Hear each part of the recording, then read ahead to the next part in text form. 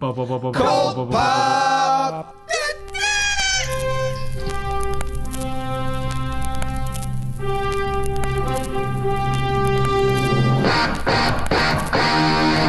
Oh, I got a live one here.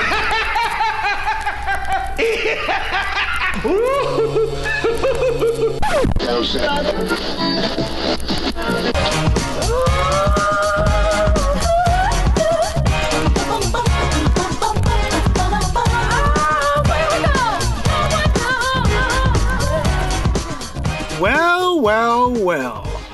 Look who decided to show up. What's up to all our sidekicks and henchfolk out there in the Geek Nation? You're currently tuning into the Cult Pop Podcast live stream, aka Spoiler Alert. This is episode 781. Holy shit. Where we will review the past week's comics, a smattering of them at least, as well as talk about some fun pop culture topics for your listening and viewing pleasure. I'm your host, Johnny Destructo, JD, of Johnny Destructo's Hero Complex, located at 4327 Main Street in Philadelphia. It's a comic shop. You should come to it and hang out with me. Joining me tonight, Noel Bartocci and Brian Lieb. Sup, nerds? Hi. What's up? Before jumping into this week's books, I feel like it's more appropriate for us to dive right into a review of what everyone has been talking about all weekend. That's right, I'm referring to the transgressive, multifaceted, metaphysical, action-packed exploration of multiplicity via superhero comics. That's right, Moon Knight on Disney+. That just ended. Here's the thing. The joke is everyone's talking about Doctor Strange. But we didn't see it because Noel has COVID. I have COVID. Yeah. And you may think, what about Jadles? Why can't Jadles go see it? Well, because Noel's a friend of mine and we spent time together. And so we were quarantining. Me and my entire family were quarantining. He was all around my baby. Oh, yeah. He was like holding my son. He was like, we were playing. I was literally like, oh, baby. And he was belly laughing. I was like, cool. Yeah. Cool. And so, me and the whole family were quarantining. We're fine. We're great. Poor Noel and his wife are COVID-licious now. Can I say one, like, it's wild. So 2.5 years successfully, didn't get it. 2 weddings, 2 friends' weddings, Mexico, Florida, multitude of trips to places where you could be dangered. And I got it running 10 miles outside. Yeah. So that's cool. I had tried to go visit Noel and support him with a sign that says, "This parade sucks, but you're great," because he was doing a marathon. And I couldn't find parking, and I couldn't find him, and so I gave up and went home. My question, Noel, is like, was there a point where, in my head, and when I picture a marathon, it starts off with like so many people at the starting line, like everyone's crammed in. Is that how it was? Funny you should say that, JD. For some people, yes. For me, no. So I am such a slow runner that they set you up in corrals based on what your proposed time would be for the completion of the race. I am such a slow runner that I am always in the very last corral, which is where all of the people that barely have legs, not even to be ableist, just like we're really bad at running or any kind of endurance. Yeah. We're all there at the end. So like, let's say the start time's at 8 a.m. I don't start till like 8:45. And by then it's just like maybe 50 of us spread across like a 6-lane highway, and you just start. It's like so you could successfully avoid literally everyone. However, those that start at the very beginning, yes, they're all packed like sardines and they ask you to wear masks and stuff. But what's funny, even though I had nothing but space around me, I still wore a mask up until running in the street with no one around me. So I don't fucking know. I still got it. I think it's just because I literally exhausted my immune system over 10 miles and then just was just a touch more susceptible to it than anything else. Yeah. Sorry, buddy. Sorry. So that all being said, that's why we're not reviewing Doctor Strange, because none of us made it. Well, Brian. I saw it thinking, those guys are going to see it. I have to see this before the show. And also for this one, I wanted to avoid spoilers and figured it would be harder to avoid spoilers for this than even some other Marvel movies. Although I don't think that's really the case. Now that I think about it, I haven't seen too many spoilers looking at the websites that I look at. I unfortunately You were spoiled, right? Yeah, Noel? literally, like I was actively avoiding all of social media, and then like while I work, I usually will put on YouTube to listen to like essays or just news clips and stuff, and the algorithm literally fed me, like I just let it go on autoplay, and the algorithm fed me a bootleg of fucking a big old cameo action That scene. sucks. And it wasn't even like, by the time I even realized what had happened, it was literally like, oh, that's that person who's doing that thing. This is somebody's video footage of the fucking movie. Like that's it was awesome, just straight awesome. So I don't think anything could be spoiled for me anymore. Nobody has spoiled the actual conclusion of the movie, so that's cool. But when it comes to any kind of surprise that happens throughout the course of it, whether it be cameos or references, I think they're all ruined for me now. I think I know what you're most likely talking about. Oh yeah, I'm sure you do. I know two of them. Yeah. Two of them were spoiled for me just by being on the internet. But anyway, we're not talking about Doctor Strange. Not anymore. We're talking about Moon Knight, the Disney Plus show directed by Mohamed Diab, Justin Benson, and Daib. Aaron Moorhead. Say again? Daib, I would assume. Daib. It's DIAB. I don't know. Starring Oscar Isaac, Ethan Hawke, and May Kalamaui? Yeah. I don't know. Kalamaui?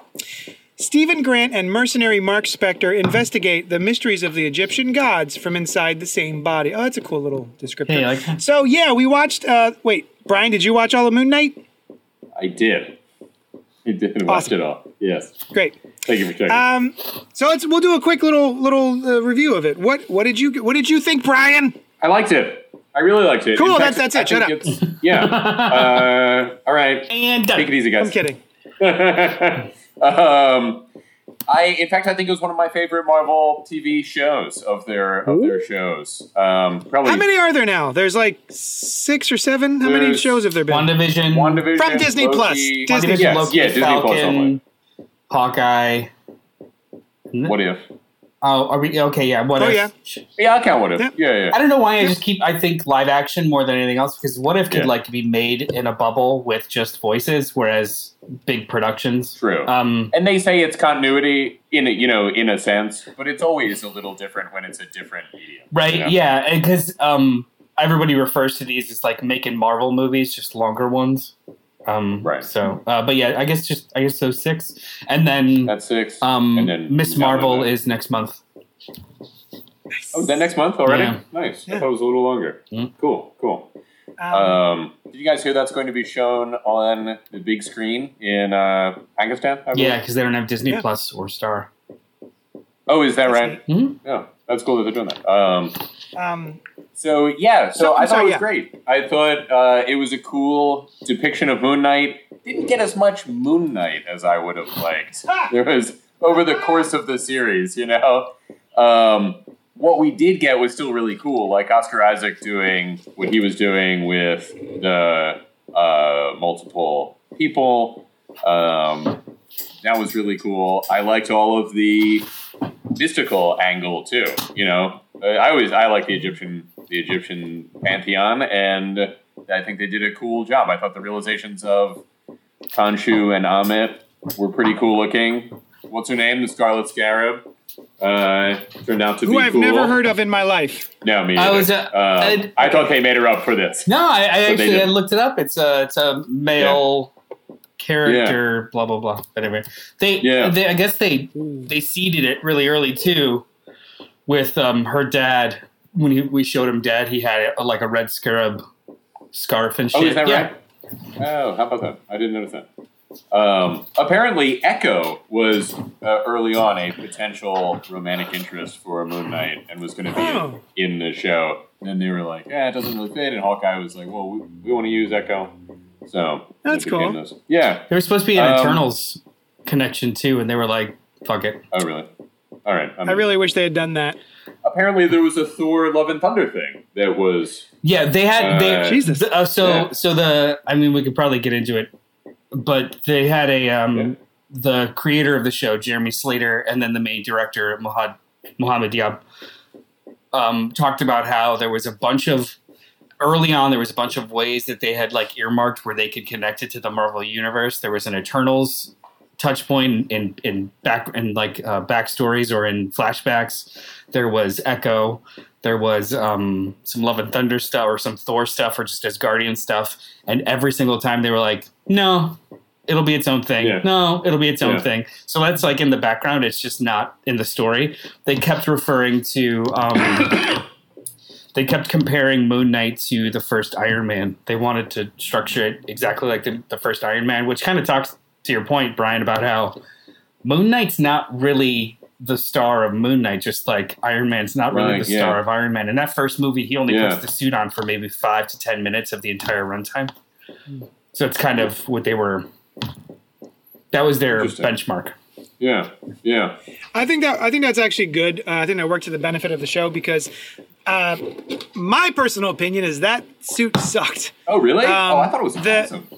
I would have liked this. This here, the Greg Smallwood, for anyone who's listening to this audibly and not watching it, I'm holding up the Jeff Lemire, Greg Smallwood run, and I think his costume here is very cool. And then instead what they did was like, we're going to add a mummy element to it so that it's like he's wrapped in wrappings. The suit is a bunch of wrappings. And then on top of that, there's like a chest plate where his pecs should be, but they're just a chest plate, also covered in wrappings. And then his face is wrappings. And then he's got a hood on top of that. There's so much going on. It actually reminded me, and some of it looks so CGI that it took me out of the story. It reminded me of the Green Lantern Ryan Reynolds CG suit. I didn't feel that. But now those except for the other suit was awesome. The Mr. Knight suit. The Mr. Knight suit, cool. Even though it doesn't follow the same format as the comic book. Not at all. Which is when Mr. Knight shows up, you're fucked. That the suit and tie Moon Knight shows up, you're done. Well, for. I mean, also this one it's he's the bumbling doofy guy instead. Yeah. They broke. I mean, the only thing it feels like the only thing that they kept canon was the existence of Khonshu and his DID, his dissociative identity disorder. Other than that, they made their own rules completely. Stephen Grant is a Playboy billionaire. He's a bumbling idiot in this, or just a gift shopist, if he refers to himself as. Well, he used to be. Like Mark Spector's, that's the other. Mark Spector's a mercenary. That's it. But the personalities are completely different. The rules are completely different. The fact that his costume is supernatural / metaphysical is completely different. Pretty cool, though. And the element that traumatized him also is apparently completely different. Yeah. The system of the personalities is completely different, and then the idea of being able to incorporate the different versions of Moon Knight by having each identity have its own interpretation of Moon Knight, I thought was so fucking brilliant. It doesn't matter if I liked one costume over the other, because by the time they got to the point where they were literally switching personas in suit mid-scene, I was like, fuck it, this is rad. Yes. This is rad as shit. That was cool. Like, spoiler for the very end, if there is an introduction of a different suit for the third persona, even fucking cooler. Like, let's keep going. Wait a minute. Did we see a Jake Lockley suit? No, I'm saying if there is a suit for if there is one. The third persona, give me a different one. Maybe it's the... because Moon Knight's got like 3 or 4 other iterations of his costume. Riff on one of those and let's roll. Like, I think this is so... It could be that kind of, just like, looks like an actual there's also like an armor one. Yeah. Black and silver armor one that was like mid-90s, early 2000s. Did you notice Khonshu is wearing like a suit, like a dress suit in that final scene? I think it's an interesting... He's a fucking mob boss. Choice. Yeah. Oh yeah, like that. Yeah. Now, I really liked the suit, personally. Cool. I didn't see a mummy kind of thing, although they are all wrappings. I was just thinking like ancient. You know what I mean? I'm never one to be bothered by the CGI. I thought Ryan Reynolds' Green Lantern suit, whenever anybody talks about CG being bad, I see it. It's just not something that ever bothers me. It's like, oh, but that's what we can do right now. It just looks like that because that's the limits of our capabilities. So it doesn't really register. But I like the design in general. I thought it looked like cool and not sleek isn't right, but I thought it was cool. Yeah. It reminds me of Jorge Jimenez's over-designed costumes in the Batman, James Tynion Batman. Ghost Maker, Ghost guy with fucking hammer pants, nothing but buckles, 15 like a helmet you don't know how he looks out of. Like it, yeah. Sorry. No, you didn't say what you thought of the whole thing. I thought it was great. It's hard to say what's my favorite of all the shows. I think this was like the most, in a weird way, I felt like this one was the most original and probably the most confident one too, because it was such a complicated kind of show. And with no connection to anything that existed. And it's not building off of anything. Complicated too, because not only did they have to introduce a new character, they had to completely introduce a whole kind of like different set of rules, and then also deftly handle dissociative identity disorder in a way that wasn't ableist, which I've read a bunch of articles and apparently they did an amazing job. Also, apparently, I mean, aside from the visual flourishes of literally him being inside of his own psyche in the afterlife, apparently they did a really, really good job as to how it kind of like manifests and works. And then also, apparently Egyptian culture too. Like all the executive producers and the director and writer are all Egyptian, and they were like, you know, we're not going to do kind of like I think his reference was Wonder Woman 84, where like it was Toronto shot for Cairo and just brown people. Like we're not going to do that. We're actually going to do Egyptian culture. So apparently they nailed all that too. But it just so much was in the soup, and it still all worked at the end of the day. And I thought that was a little bit more impressive than just another adventure with Loki, even though I loved that show, you know? People did question the Jewishness of it. You know, they were like, oh, he's a Jewish guy. They were like, they did really well with the different identities, but they didn't really show much of him being Jewish. I personally, I was like, all right, he's Jewish. It's not really I liked that they didn't part of the story. I liked that they didn't over-explain like Jewish for beginners. Like they were sitting Shiva for his mother, and he couldn't go. At a Hanukkah party. Yeah, like it would just, it just like it just was. It wasn't like you didn't have like a side character being like, well, you see, when someone passes, in they do this. Yeah, we have like, a saying. Like it was just it was just a part of his daily life, like not. And it actually wasn't even a part of his daily life because he was no longer practicing. No, He's he a wasn't fucking into that kind of mercenary. thing. Although Stephen Grant was also Jewish. I think he was wearing the star as well. There was a scene that kind of bothered me. I texted Noel about it when we find out about how his split happened. Oh yeah. And his mother is just abusing the hell out of him. Yeah. In the scene, Stephen Grant is there. He's American. And then he switches, because the mom's banging on the door or whatever, trying to get in.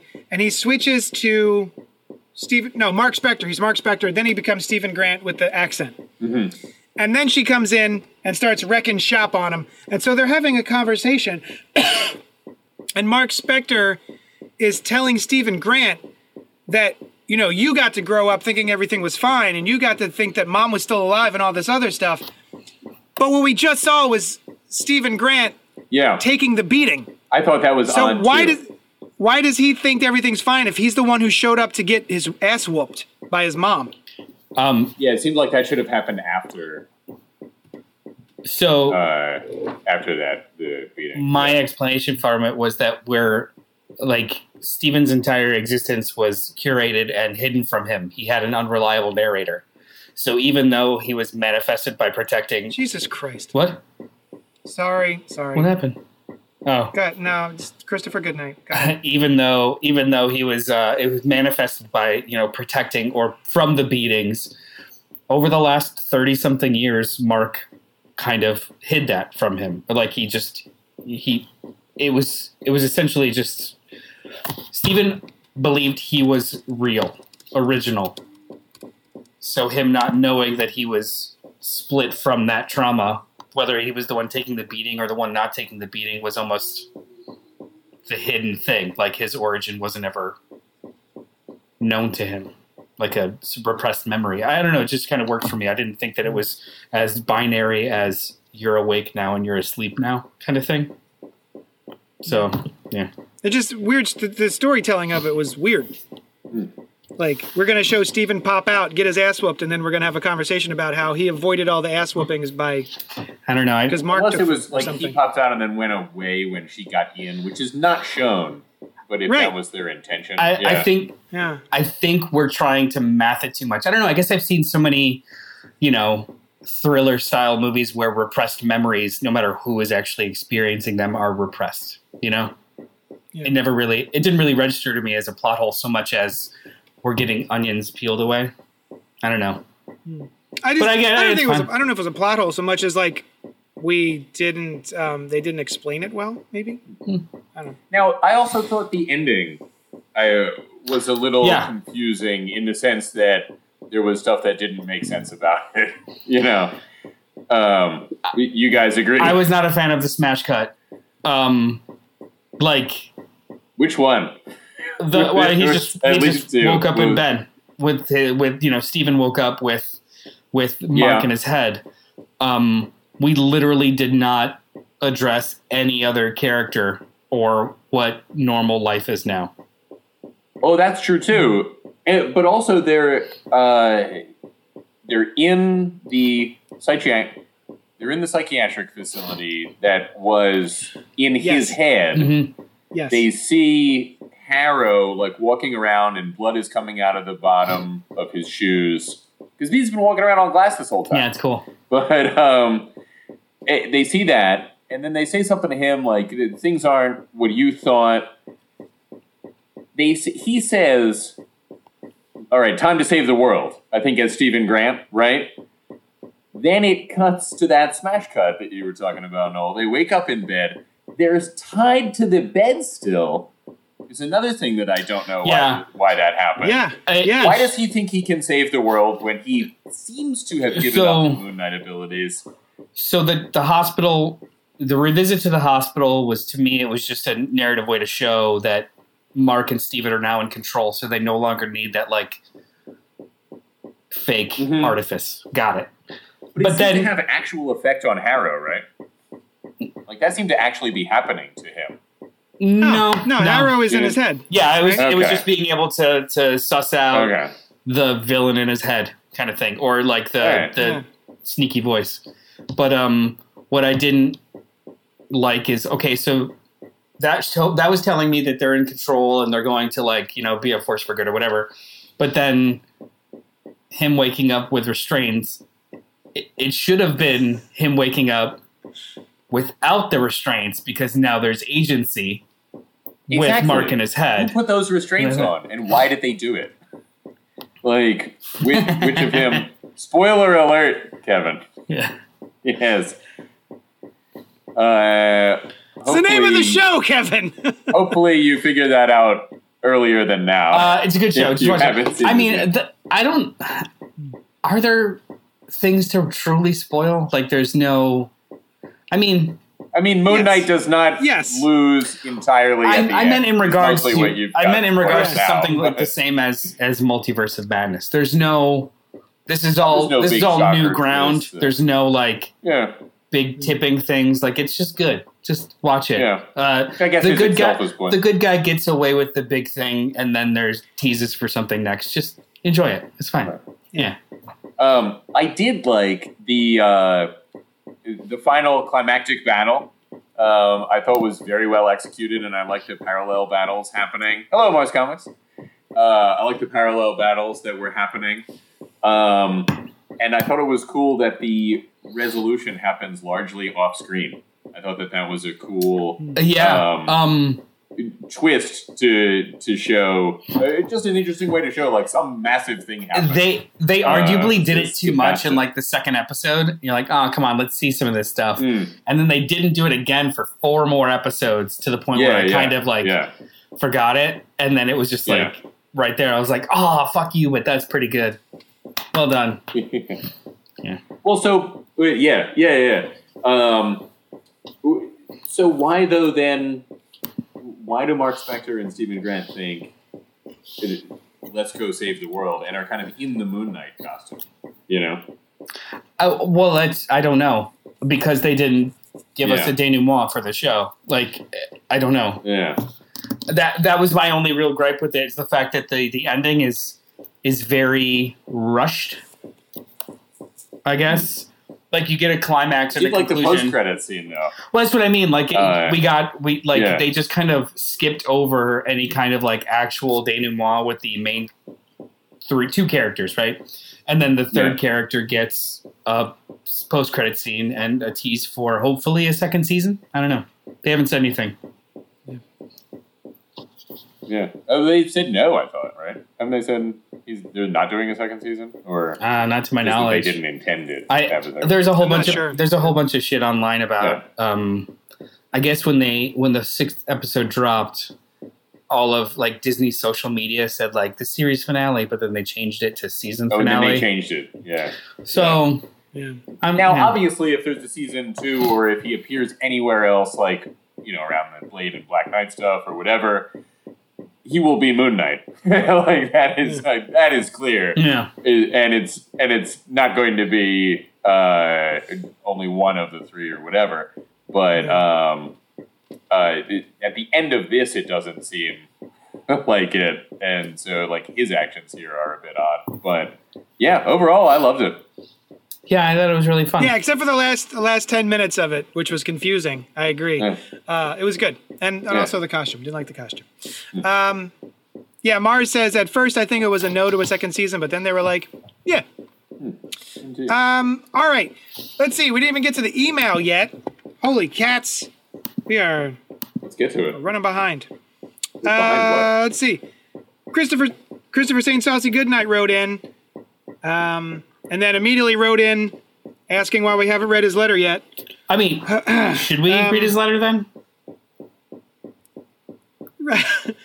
I said we would. I took my nephew out of town for Free Comic Book Day and picked up a few books. The Ninja Turtles retro wave looks too cool to pass up. As for the comics, I begrudgingly admit that Bone Orchard was entertaining. Why begrudgingly? Why would you? Never mind. And I will pick up the hardcover that comes out in June. I picked up Hollow, and while the story is entertaining, yay, lesbian romance pining, the art leaves a lot to be desired. Still, I'd check out the first few issues. I'm disappointed that the Electric Black was an attempt to get people to pick up books that came out in 2019. I prefer my Free Comic Book Day issues to launch new series, a la The Six Gun, Umbrella Academy, Super Dinosaur, and stuff like that. So yeah, this past weekend was Free Comic Book Day, and we had so much fun. It was awesome, even though it was downpouring. It was a torrential downpour. But we had such a good Saturday that I actually made Free Comic Book Days. Sunday was also Free Comic Book Day. We kept the sale going, and we had a really great weekend. Kevin says, I keep trying to watch Moon Knight but fall asleep. Not the fault of the show, just my old body. I feel that, Kevin. And then Kevin had a question in the comments.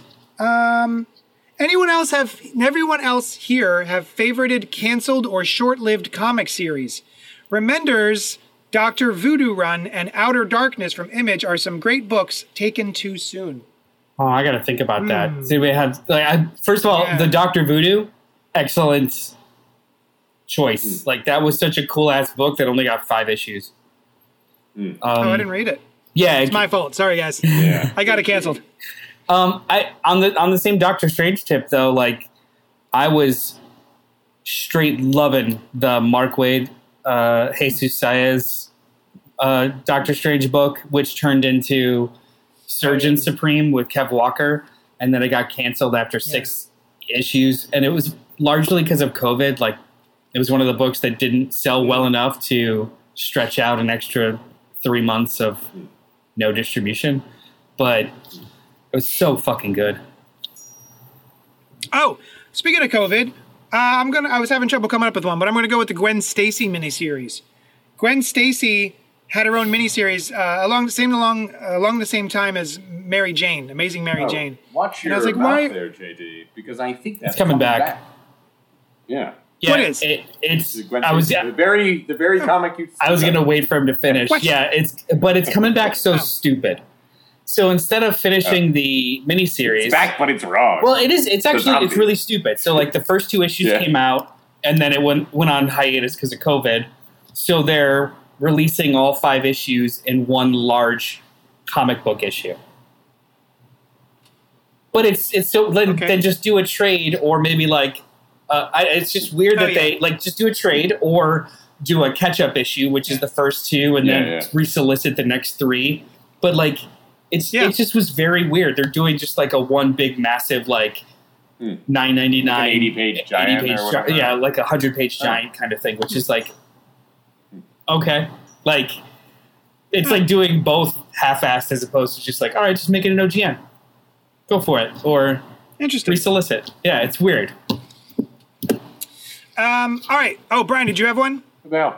There was a recent thing, the Sandman Dreaming thing by G. Willow Wilson that I really liked and wanted more of. Yes. And was very disappointed because it looked like it was going to stretch out into a long kind of thing. And it feels like there's a million things from a long time ago that I just don't remember. What is it? What are you thinking? I have another one. What is that? Go ahead. It's Hellblazer. Oh, By the Cy one from Spurrier. recently. Yeah. The Cy Spurrier Hellblazer book, man. Yeah. Sorry. I feel like there were a ton of them from like the 2000s and things that I really got into and then got canceled. Fell. I cannot remember a single one right now. Fell was really good. Fell. That was really, really Except good. it's Warren Ellis, so fuck it. Well, yeah, but it was 20 years ago, and it was really, really good 20 years ago, and I wish it continued. It was okay. There was a comic. Oh, you know what? I don't think Lost Horizon ever finished. It was like kind of an Odyssey book. It was an independent. I got one. I know that, Mark Miller takes, fucking 10 years off of in between arcs sometimes. But Empress, with him and Stuart Immonen, was so fucking good. Same with Starlight. Really? Oh, yeah, it was awesome. It was straight up awesome. Empress was freaking great. Starlight was freaking great. And they both were just one arcs with, teasers for what's next. And it's been years. Reborn was really good too. He was on a pretty good tear of not doing dumb, edgy shit, just good stories, and none of them have been continued. But of course, we have 80 issues of Hitman, of Hit Girl and Kick Ass, so that's cool. Yeah. All right, let's move on to the friggin' books. Flashpoint Beyond #1, DC Comics, Jeff Johns, Jeremy Adams, Tim Sheridan, with art by Germanico. Batman's hunt for the Clockwork Killer brings him to Europe and face-to-face with the Mad King, Aquaman.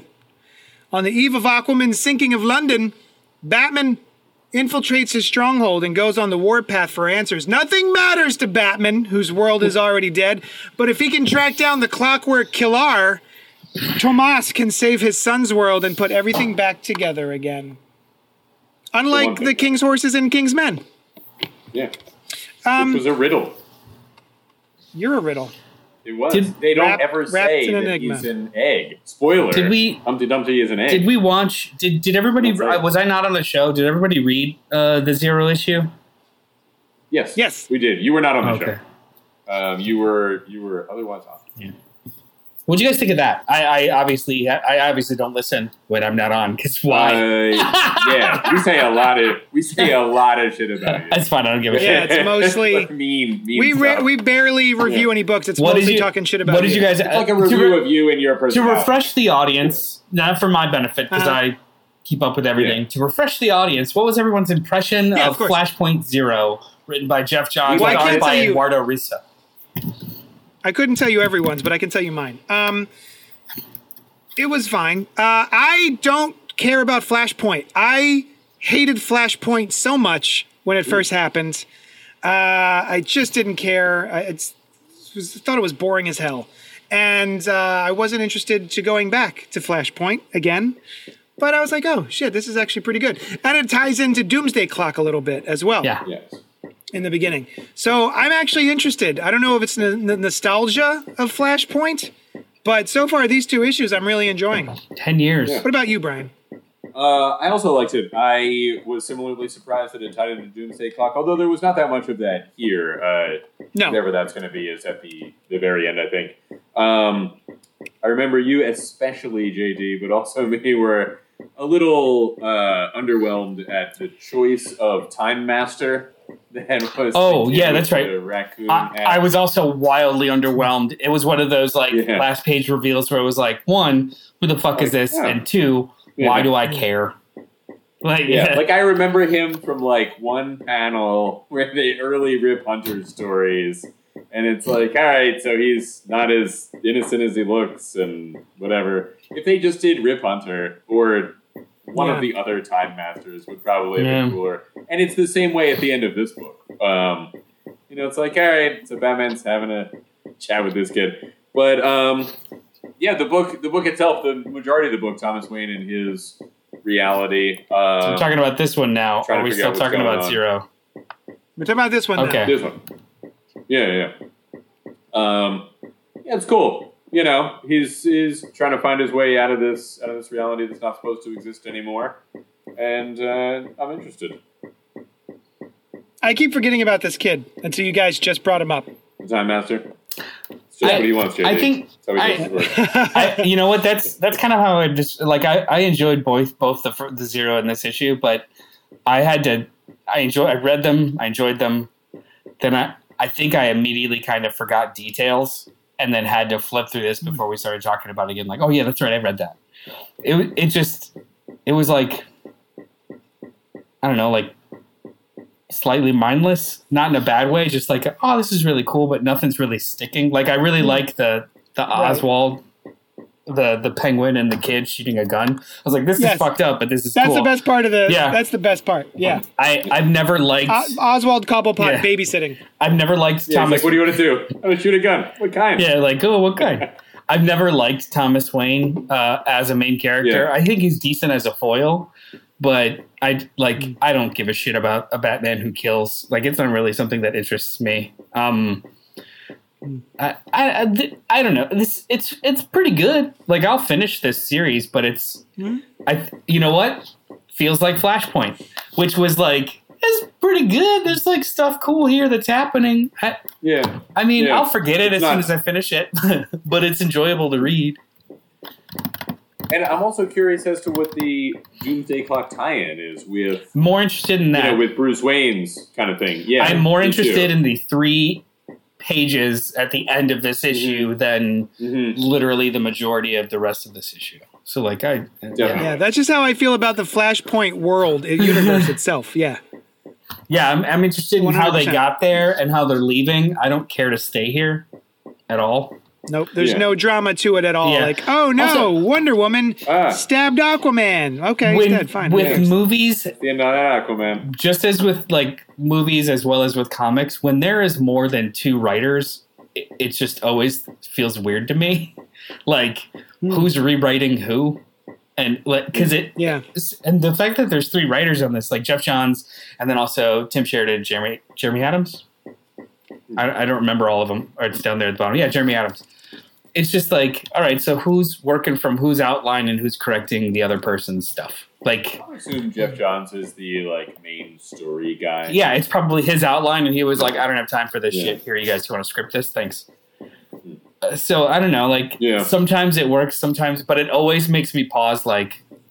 Okay, will this feel like a stitched together piece? Will it, or sometimes it's maybe Jeff Johns is only doing the real time Bruce Wayne and doesn't touch anything else, kind of thing. Yeah, I don't know. It would just be interesting to know. But when you see multiple names at the end of credits with written by, and it's like an ampersand and an AND and a comma, and there's like 6 people's names. It's like, oof, you guys all worked over each other's work over and over again. But anyway, yeah, this was decent. Yeah, it was all right. All right, let's move on to Bat Block. Oh, this is in the Bat Block. Batman Killing Time not number 1. Number 3. 3. From DC Comics, written by Tom King with art by David Marquez, a shocking heist has the mysterious and deadly figure called That wasn't a typo. The deadly finger called the Help. Fingering his way through Gotham City in search of Catwoman and the Riddler and their stolen artifact. Only the Dark Knight stand between this strange new finger and his prey. But can even Batman stop his bloody finger? Tick-tock, the clock is drawing nearer to the killing time. Love this book. This is the best issue of the run so far. Still don't need all the time things. Oh, I get it. Woo, the timestamps. I realize it's called Killing Time, but stop. I know he's not going to stop, but I wish he would stop it. I just skip over the time that time bubble. Yeah, it's probably I don't. smart. I mean, I don't need to know that it's May 13 at 4:62. I'm not a fan of them. You know that time that's definitely on clocks, which is 4:62 a.m. I'm not a fan. 61 or 62. I'm not a fan of them, but I do think that they're important to the story because they add like a weird rhythm to when he starts quick cutting between scenes. I wouldn't. JD, skip them all you like, but anyone else reading, I wouldn't suggest you skipping the timestamps. I just wouldn't. Why? Because I think that they're important to the rhythm of the story, even though they're annoying. Oh. Yeah. Huh. They are annoying. This was the first issue where I was like, all right, it's too much. The other reverse. ones were like, this is the first issue where I was not more annoyed by them because the action actually started to pace into them. Before it was kind of like malaised 35 minutes from now, 17 minutes ago, and then that's 500 years ago. But here, they're actually hitting with the rhythm of 45 minutes before that. This person was punching this person. 25 minutes after that, it was working better in this issue than it has before in the other two for me. So I'm not a huge fan of jumping back and forth. I think it's unnecessary in this instance, in this series. I don't need to know that the Batmobile crashed and then we went to them stealing the Batmobile after they've already crashed the Batmobile. I got it. You stole the Batmobile. That's how you got the Batmobile. It's just there's a lot of Quentin Tarantinoing, but it doesn't really feel necessary. I feel like part of me wanted to go through and reorganize all of the scenes in chronological order because I don't think it would affect too much. You just completely hit on it. It is not necessary. It's a flourish. And this is the first issue out of 3 where it became less novel and actually worked like a flourish for me. So this was my favorite issue because it did work with the car chase and then the fist fight and then sending the killer to the fist fight and then back to the car chase. The timestamps worked, especially when we went to a flashback of Bruce's with the timestamps as opposed to 1,000 years ago with the timestamps are starting to circle in on themselves a little bit better, and they made this a little bit more exciting as opposed to dreary or drudge. I don't know. Tom King likes his narrative devices. The fucking letters that people would read to themselves or poems that people will read to themselves over action, and it's like, I get it. You're well read. That's great. But yeah, it's after a while it starts to feel like I used to be a big Chuck Palahniuk fan, and the more and more of his books I read, the more and more frustrated I got because so many of his things are flourishes, and at one point I was like, if I just went through with a Sharpie and Sharpied out every repetitive sentence that he just repeats over and over again, I'd have half of this book would be gone. So it just, those flourishes, things like that, they become crutches and they feel a little frustrating for me as a reader. My favorite thing isn't because of this isn't my favorite issue because of the flourishes are working. It's the scenes that I'm reading, I think, are really interesting and fun. Like Batman versus the Help. Batman getting his clock cleaned by the Help was awesome. I love that scene. I don't know this guy. I like this guy.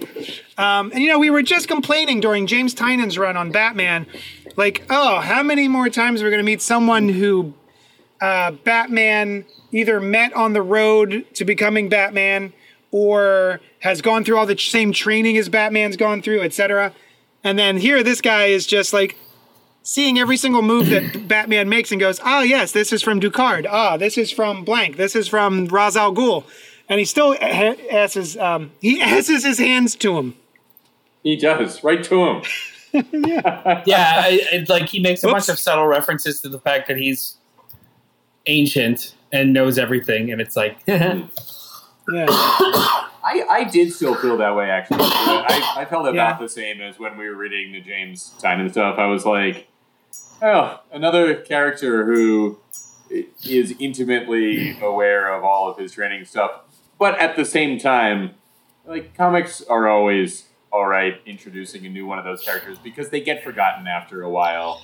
And, a new one gets introduced. Can I tell you the fine line about the difference between somebody like this and then, like, the characters that they kept creating in Tynan's run? Like what was it, like the Grand Master or, like, the planner guy that ended up being the Joker? Yes, the Master Planner or some bullshit. No, that's Spider-Man.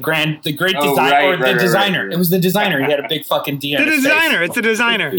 So the difference between somebody like this and the designer is this guy has just been around forever and knew all the things that Batman knows well before.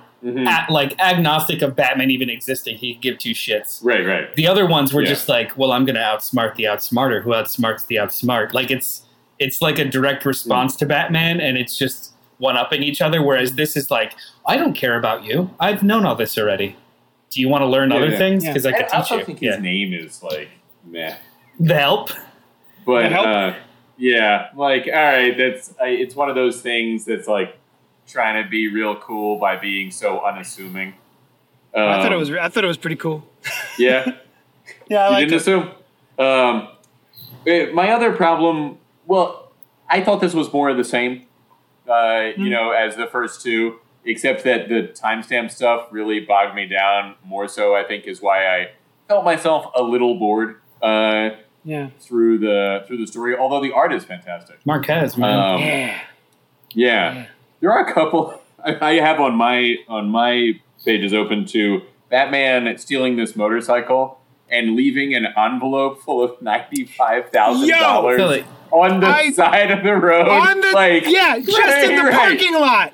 I'm sure it'll get to the right guy. Yeah, this will definitely not either blow... And the envelope is open. Right. The envelope is open. You can see the money inside. And it's just laying on the ground. I had the exact same thought. I'm like, that's either blowing away or somebody else is going to find it.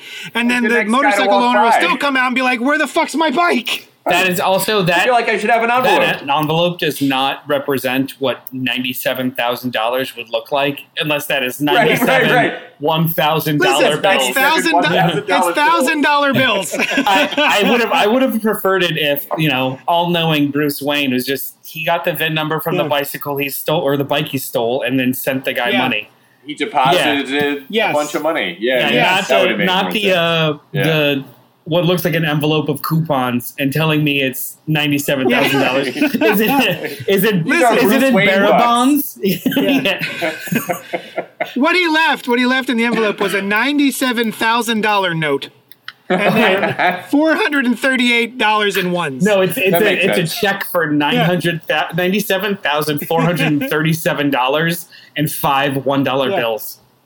You got to put a little flair. Yeah. It's just and then he wrote it out to cash, which is just not smart. Whoever is fine. Yeah. Now I also don't. When they bring in Zeus and Odin and that kind of thing, I always enjoy that because those are mythology. There's no real debate. There's no contest over whether or not those people exist. There's not a lot of modern issues that revolve around whether or not Zeus is as the mythologies claim him to be. This, they have the eye of Jesus, and they refer to it as the eye of God. And whenever they do that kind of thing, I'm not into it, right? It's a little assumptive, a little presumptuous, isn't it? Exactly. It's like, Wait, I don't know that's just some guy's eye, maybe. Do we actually think that it's like who knows? Jesus' eyeball? I figured that was a euphemism or a metaphor for some sort of priceless artifact or jewel or something. It also was happening in ancient Greece, which may predate Jesus, and so maybe they just call it that, right? And that's probably what it will turn out to be. But it has definitely happened in comics before, like when they rebooted the Phantom Stranger for the New 52, he was Judas. Yeah. And I was like, well, that really assumes the truth of that belief system in a major way. And even when they do Judeo-Christian stuff, but they kind of do it a little more vague, like it's angels or whatever. Like, you could read that as borderline. I'm totally down with it. And I even enjoy stories about, Lucifer is one of my favorites, but that's not, certainly doesn't hew to the biblical version of Lucifer. No. It's a fine line. I love that kind of mythology, and so it's odd not to just treat it as mythology, but I think just because of all the stuff in the real world, the way that people react about it, not usually a fan when they assume the truth of that. Yeah, I understand. I get that. Yeah. Hey, if you love Jesus, you can go to patreon.com/JohnnyDestructo and give us money. If you don't love Jesus, you can also go to patreon.com/JohnnyDestructo. If you have no belief system whatsoever, believe that you can go to patreon.com/JohnnyDestructo and give us money. Now, if you does that mean they love you more than Jesus? Is that what you're claiming, JD? Whatever works with your belief system is the way that you should interpret that. Then give JD the money. Yes. Yeah. Yes. Yeah. The answer is always help the show out. If you can't afford... No matter which branch of the tree that you walk down, it all leads to donating a denomination to Patreon, and/or liking and commenting and subscribing to any of the various channels in which we social media. Like if they don't have the money or can't spare the money to do it. It's one of those choose your own adventure books, except at the end of every page, that option takes you to the end of the book, which is go to patreon.com/JohnnyDestructo and help out the show. That's a lot of pages to get to the one spot, but you spent the time to write it, so these people. It's the journey, not the finale. Yeah, exactly. The one page journey. It's the journey.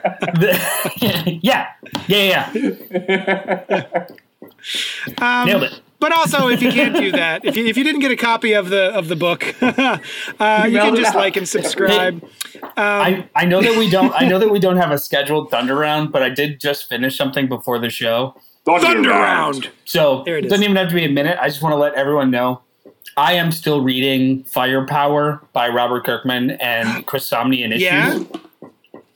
Yeah. If you've ever wanted to read a book that just continuously yes-ands itself.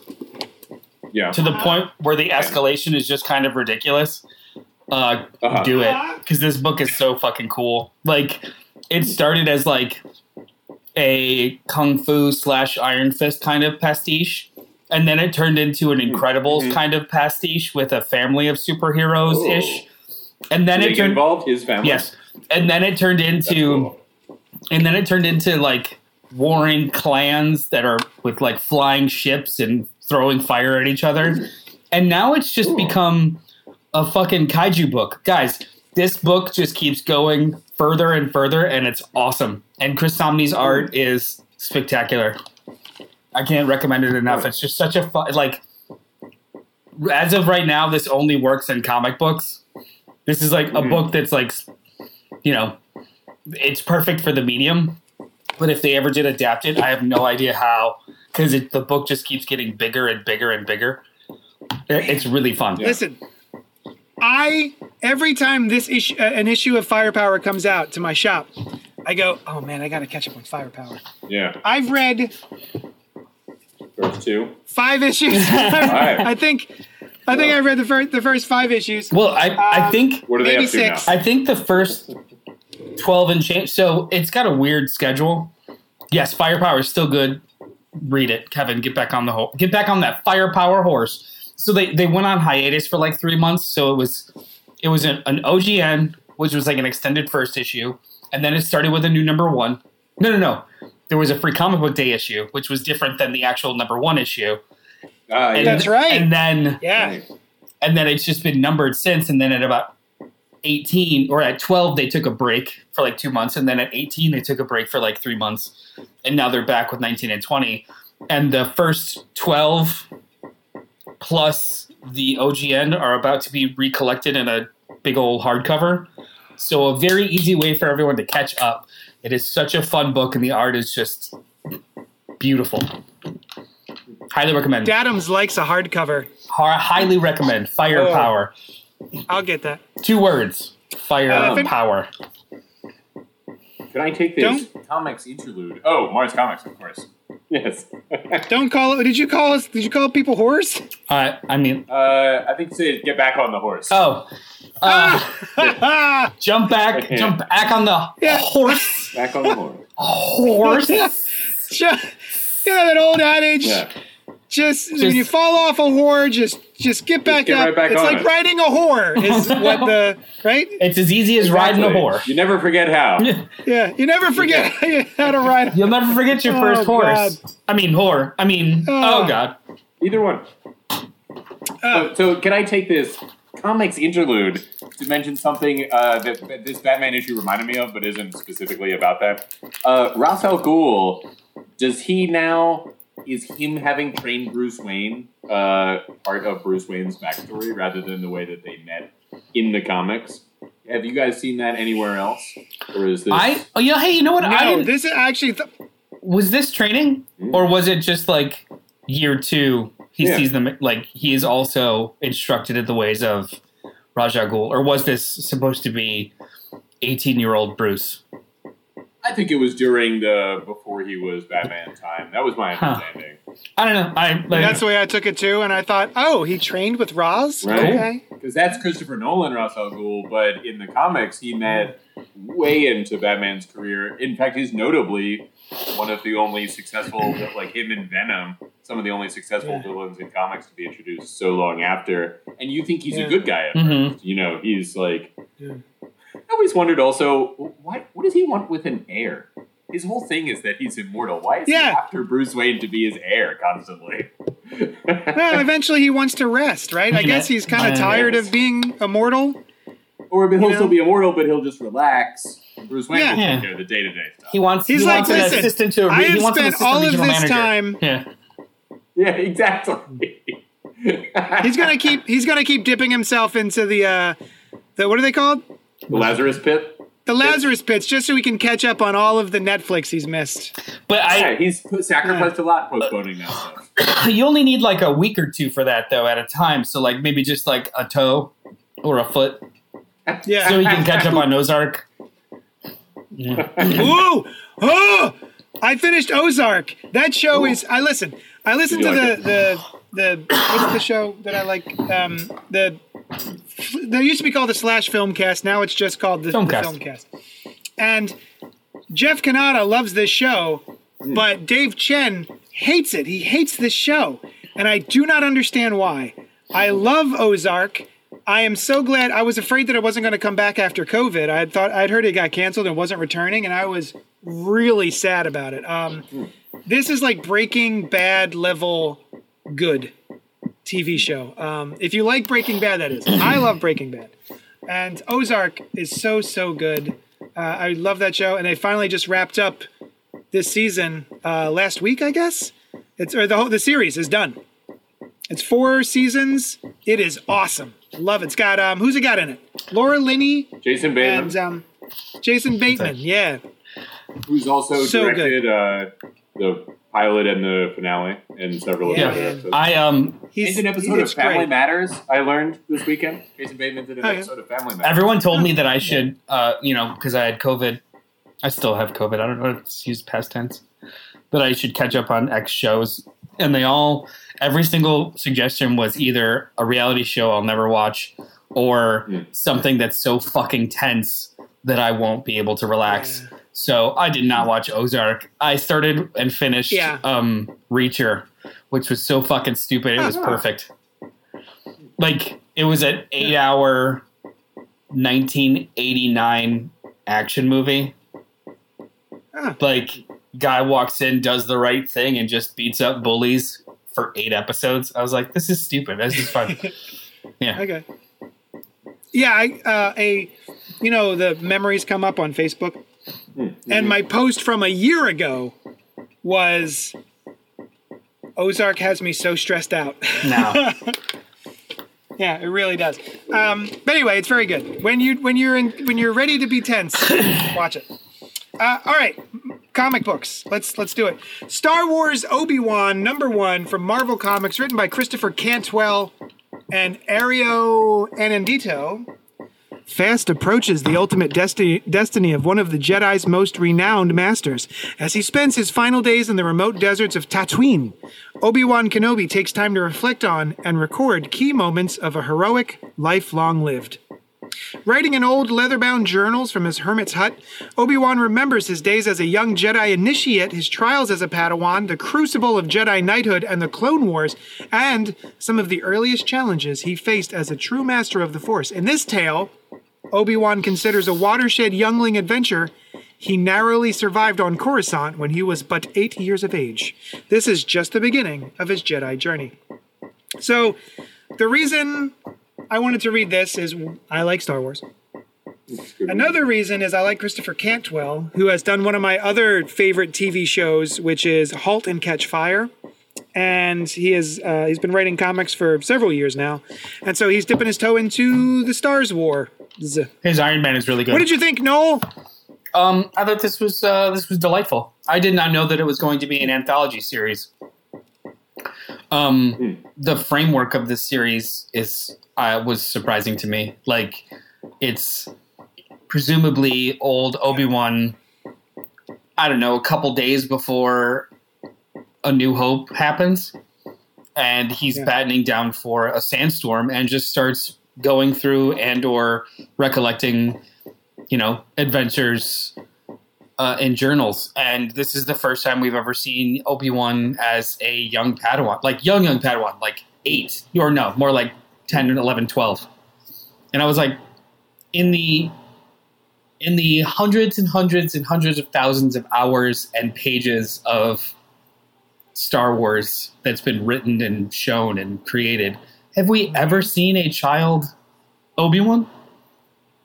No. Which I thought was pretty cool. The earliest I have read was Master and Apprentice, and that was Qui-Gon and Obi-Wan. So like a teenager, right at least, before, right before Episode 1. Yeah, this was interesting, and then it looks like the next issue is going to be maybe that age range. So, and then I started thinking, like, oh, is this going to be like every life phase that we have seen? So, like, it's 5 issues, like this, a baby Padawan, and then a young knight, and then, I don't know, a Clone Wars general, and then an old man, and like, this could be really cool. And I thought that this was a pretty strong issue. The story itself was pretty slight, like it's structured like a young boy learning a lesson. There's no stakes in so much as like a larger arc, but it was just such a breezy kind of fun read, and I was just kind of surprised. I'd never wanted or expected a young Obi-Wan story, but kind of dig that it's here. Yeah, I was like, oh, this is cool. Yeah, same. Yeah, and it introduces a character I don't know of, Garen. Yeah. Gehren, Garen. And he says, I have not seen her since then. And I was like, oh, we're probably you're about to meet her probably. Yeah, like in issue 4, at the end of issue 4, in the storm, you'll see Garen or something like, yeah, that's going to happen. Yeah. Or she's part of this Black Sun Syndicate and he actually has run into her but didn't know that it was her. Like she's disguised, something like that. So many cool little nuggets. It felt like a good little story. I liked it. Yeah. What'd you think, Brian? It didn't offend me. It was. Oh, that's good. It's about time we was- found one that didn't offend you. Yeah. Yeah, there was nothing addressed to me personally in it, so that's nice. Nothing about But- Jesus. Nothing. How would they even? How would they know to How would donate they it? even know? Yeah. It was probably Even before though- that, right? I do love the thing where people will take a picture of Obi-Wan, young Ewan McGregor Uh-huh. from like episode 2, and they'll put it up in their grandmother's house, and they'll think Oh, it's yeah. Jesus. It's a portrait of Jesus. Yes, I that always is love cool. that. Yeah. Jesus has gotten whiter and blonder over the. That is 2000s. that Yes. that Sure has. Yeah. that is Obi-Wan's worst look too. The fake long beard and the weird whisked back shoulder length hair. Oh like yeah. episode 2 Obi-Wan just Really, needed to go. you like that less than the buzz cut with the by Long- miles. the little Rat tail. braid? I like it less by Really? miles. Oh. Yeah, it's you're either going to go Oh. buzz cut with a braid tail or close crop with a bitchin' goatee beard. None of this like half Jesus bullshit in the middle. FG. Ah, man. Ugh. And He's you looking could see good. the light through his fake beard too. I've always hated that look. Yeah. Always hated it. Yeah. The light shining from within. Yeah, fuck that. So many things about Attack of the Clones is egregious, and that beard is one of them. I can't wait to see how they explain Obi-Wan's aging in the TV show. Well, it's been You know, a certain amount of time, right? What? not that long. Well, it's been like How long has it been between episode 20. 3 and episode 4? almost 20 years. almost 20 years. Yeah. So 20 years in real time. That's fine. What's really kind Yeah. of weird is maybe the 15 years between now and when A New Hope happens. So like, how do you get from like 50-year-old, still grizzled, cool looking Ewan McGregor to Yeah.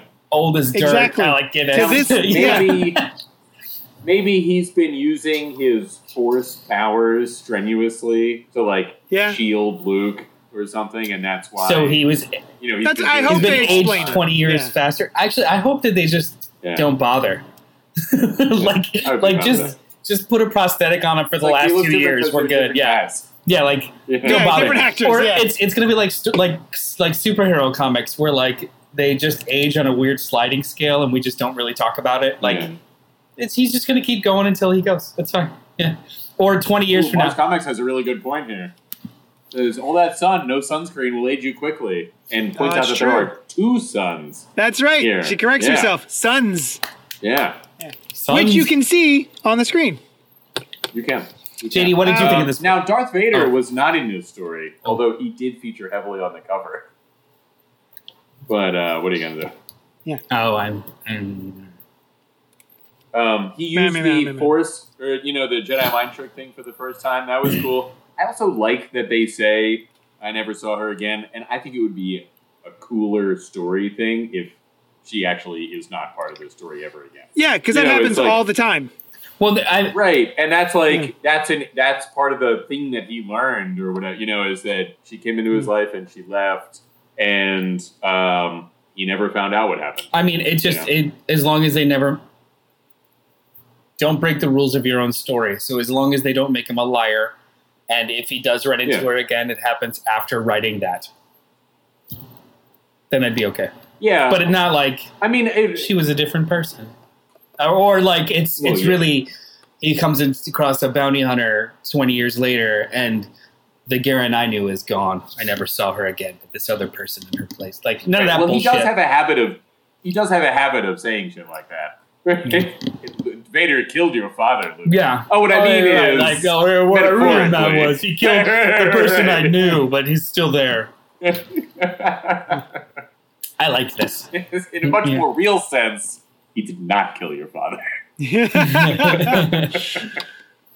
Yeah, Obi-Wan's a fucking liar. Also, Yeah. his Speaks in big riddles. plan, his big plan to go into hiding is to go change his name from Obi-Wan Kenobi to Ben Kenobi. And Kenobi, right?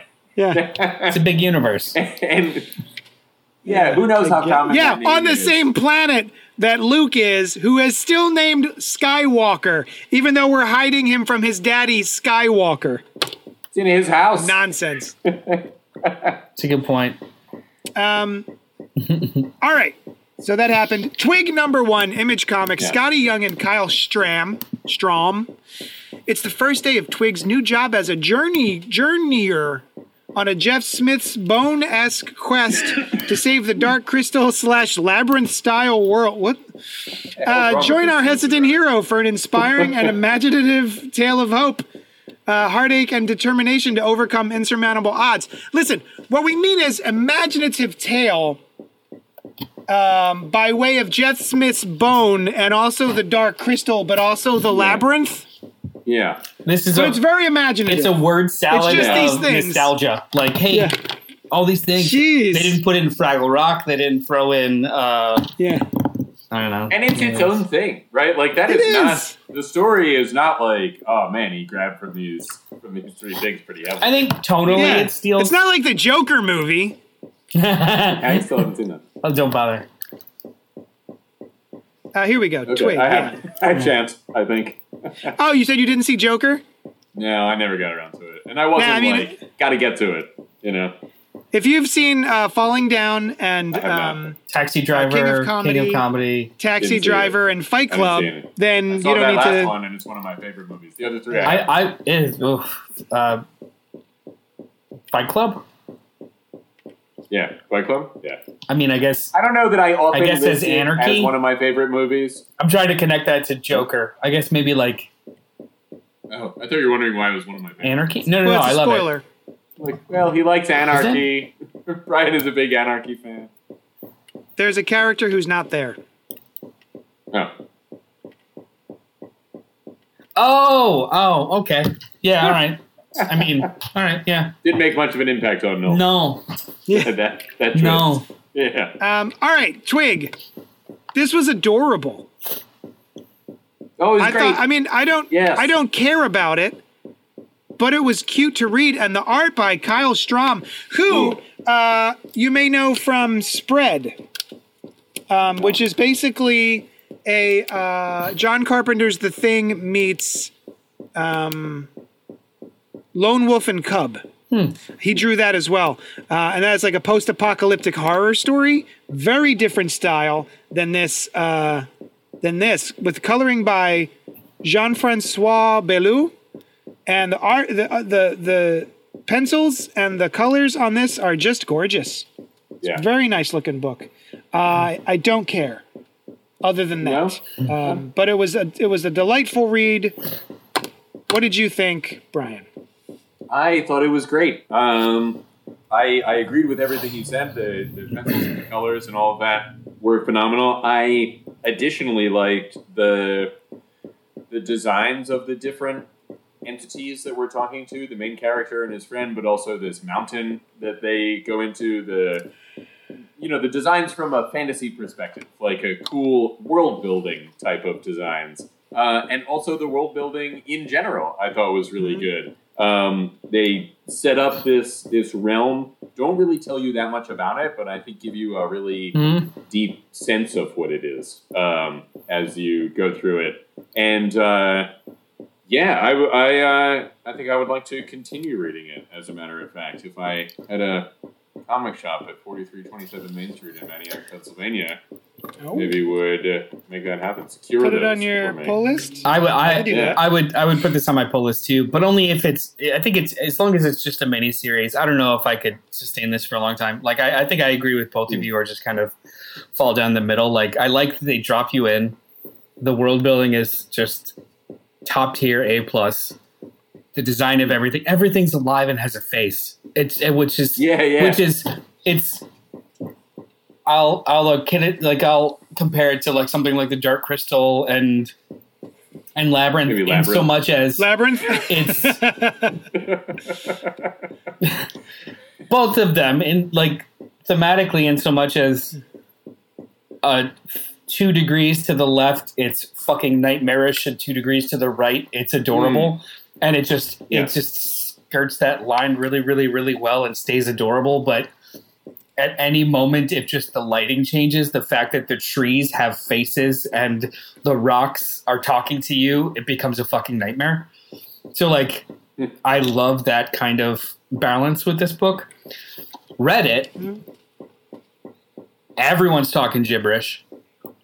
I have no idea what the actual stakes are other than get rock from point A to point B, which is fine for now. But it drops you in, and it's okay. But if I'm 3 issues into this and I still don't really understand the mechanics and or the stakes of the world, and it's still just cute, then I'll probably feel a little bit differently about it. Like I get the first I think issue I need just doesn't a give little you bit anything. more. Yeah. I need a little bit more gravitas. As someone who has been watching Moana on repeat because his son only wants to watch Moana and Encanto, this is the Heart of Te Fiti. This red stone in Moana is green, and it is the exact same stone, and that's the Heart of Te Fiti. So I thought I was like, oh, look at that. I know that rock. You're welcome. So yeah, it's Moana she has to get this Heart of Te Fiti rock somewhere, and that seems to be the thing here. You should see Moana. Anyway, It's good. I should. From what I've heard, it's very good. Listen, I've watched it probably 30 to 40 times now because my son, we have it on repeat all day. It's either Moana and Encanto. Both of those movies, we just had it on for dinner. We had Encanto on for dinner, and I was still watching it. Still into I was it? still like, I was eating my food and still delighted. Encanto and Moana are my 2 favorite Pixar/Disney films right now, so they're really good. Nice. But yeah, I'm not going to read this. Listen, I just said I was far behind on Firepower, and I am way more interested in finishing or catching up on Firepower than I am on reading more of Twig. This is not like, to say though Twig is bad. I enjoy like something like Wind. I enjoyed a lot by Tinian. But after 5 or 6 issues, that first chunk, they still were only just starting their adventure, and I was like, all right, this is a good point to dip out. I don't care anymore. And I feel like this book it potentially has that same trajectory where I'm gonna invest 4 or 5 issues, and if it really doesn't go anywhere yet, then I'll just dip out. It's fine. I wanted something more, but there's enough in here to really like intrigue that I'm willing to give it a couple more issues because it's beautiful. A lot of the individual stuff like that we're looking at right now as he's going through every panel is a different realm on his travels. They're all just cool pieces of art individually that are like these cool fantasy realm, very imaginative kind of things. And I could probably go through a few issues just seeing him wander this world that he lives in. I mean, what he gets into. I don't disagree with you. Like an art book, a beautiful art book is a beautiful art book. But something like Step by Bloody Step, we didn't talk about the 3rd issue. Really cool for 2 issues. By the 3rd issue, what the fuck is going on? This is beautiful, but come on, enough already. Give me something to chew on, right? And I like this could worst case scenario kind of go in the same way where it's like, I get it. It's cute. It's beautiful. That's fine. What the fuck is going on? Yeah. This one gives you a little bit more. Absolutely. Right? Even. I was like, all right, what are you doing, man? Like this stuff looks Which cool. one is Step by Bloody Step? I don't remember. That's the mostly silent. It's silent, but they speak in. Oh, right. I haven't. Oh, right. The one that I'm holding on to for Mars Comics. Didn't this come up That's last right. week, Mars Comics? What's this? Yes, it did.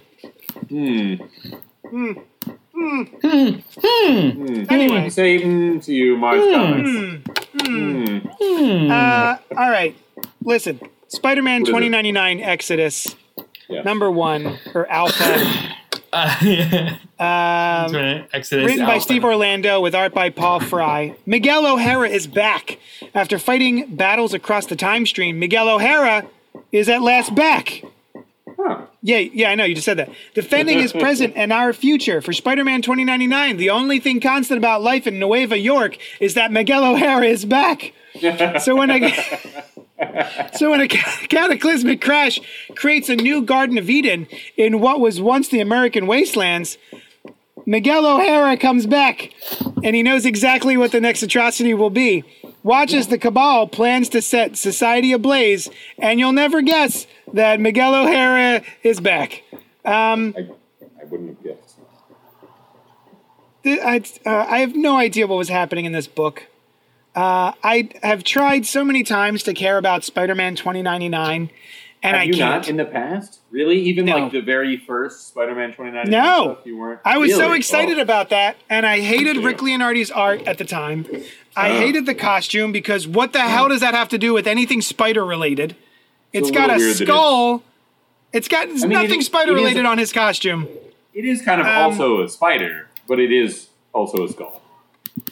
Which is weird. It's true. There was just, and I didn't care about shock this and shock that, and I didn't care about the trappings of the 2099 era. Edgy?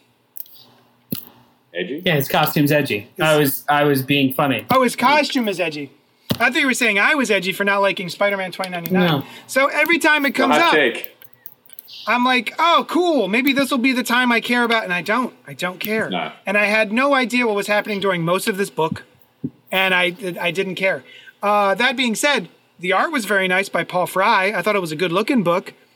I think the last time I read a 2099 book, it had an artist that I really don't like working on it. And that made it even worse. Will Sliney, I think, was drawing it. Didn't like it. But this is a good looking book. I just don't care. I don't know who the Cabal are. They're the ones that pull the strings, JD. Oh, yeah? That's what they said in the... Yeah, I don't remember if they were around. I don't think that they are an older 2099 thing. Before it was usually like Alchemax or the various mega corporations, that kind of thing. And I don't think we used to know what happened to the Avengers, but here they seem to be pretty sure that it was the Cabal that happened to the Avengers. Right. So- Yeah, there's like a big kaboomy. There was a Braccoon. Yeah, A Braccoon. There was a big Braccoon. I got a costume question. Is his tattered web cape functional? Yeah. Yes. It is very fun. Even with all the holes? It has holes in it. Yeah. What does it function as?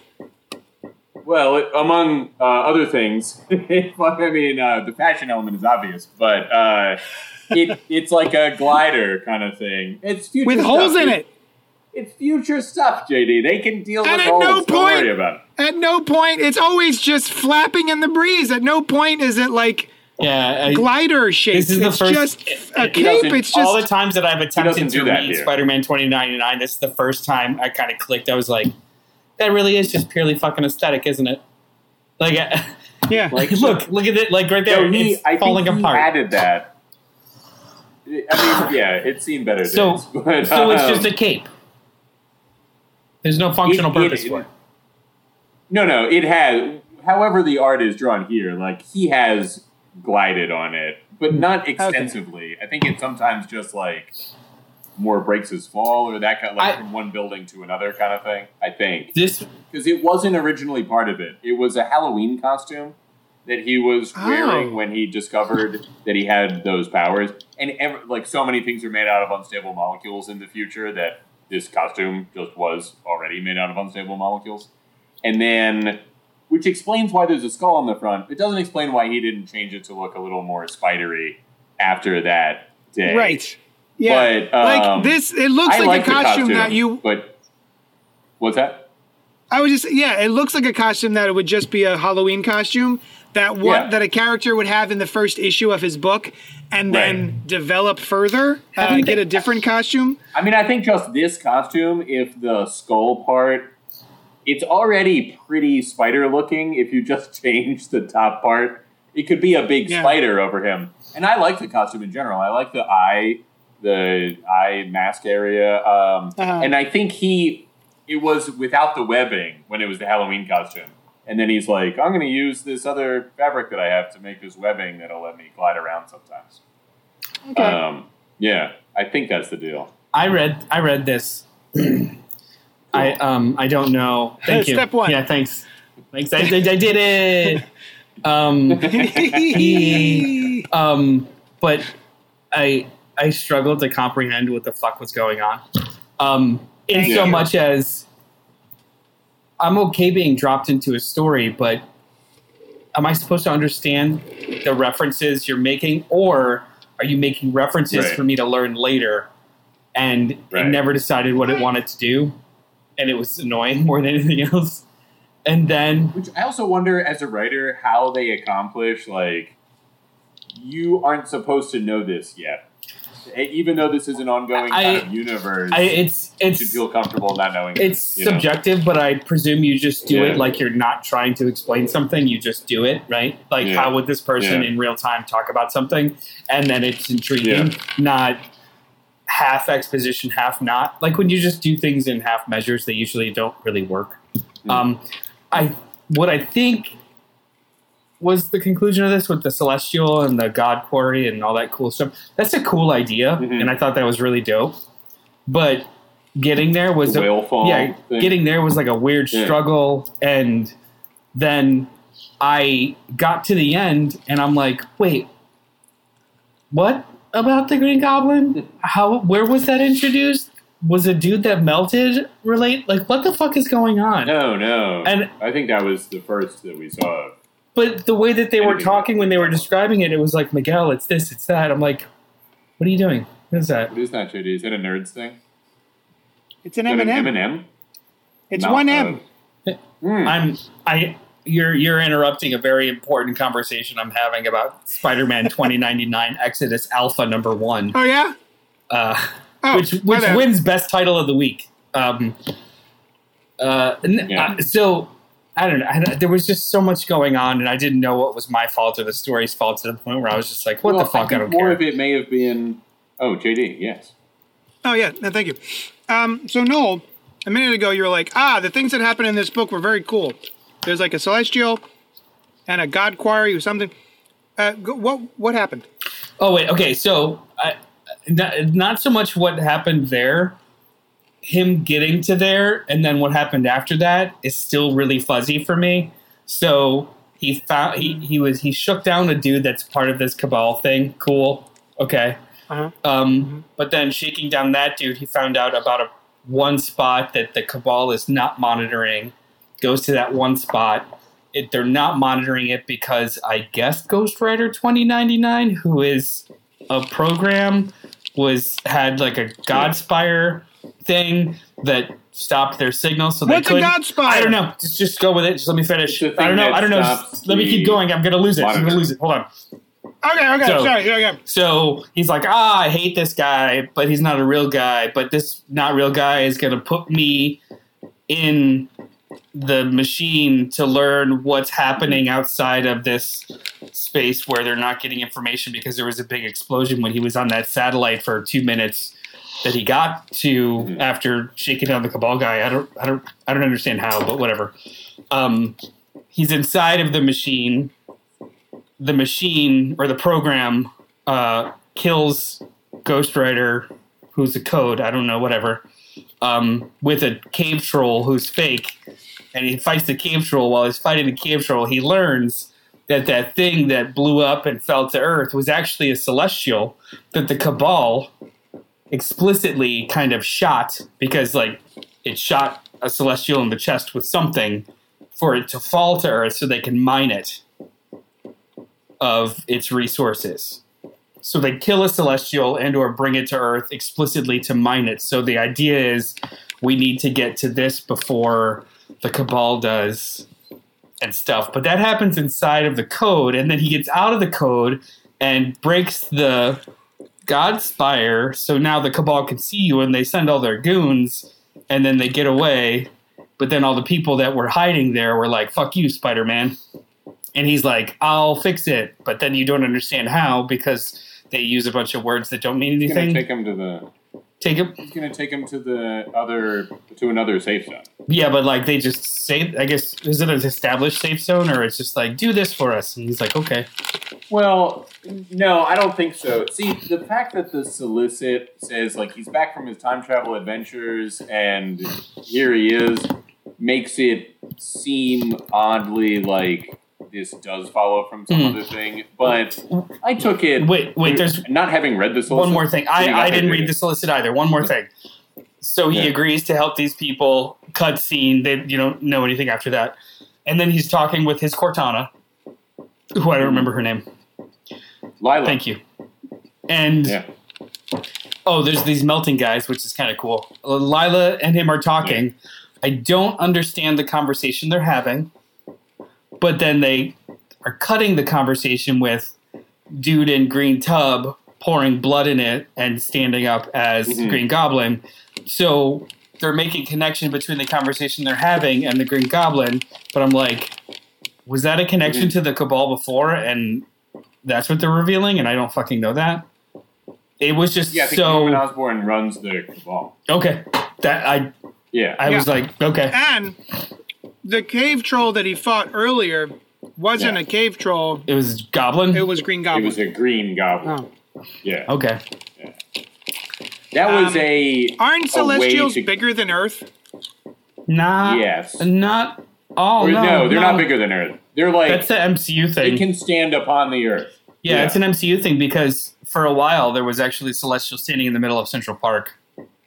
That was a cool era. That was a cool thing. And there's one. It's the size of a mountain. Literally, the Avengers right now, their mansion is Avengers Mountain, which is a Celestial. Right. You know, I'm looking at the page here, and there seems to be an Earth that is about the size of its hip bone.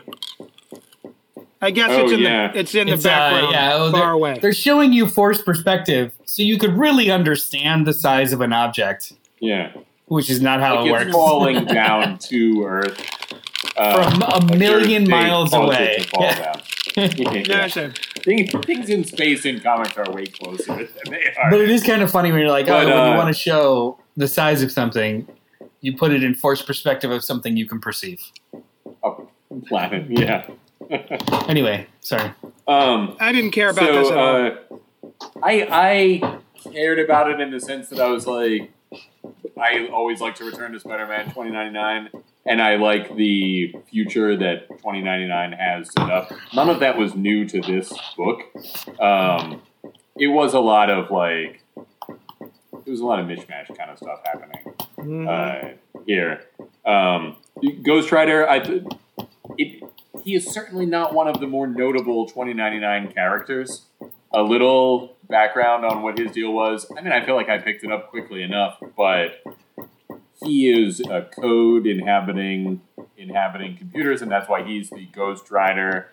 I vaguely remember that from the 90s or 2000s, maybe. It sounds kind of familiar, but they could have told you a little bit about who the Ghost Rider is. The O and S are actually a 0 and a 5 in Ghost Rider because it's all code.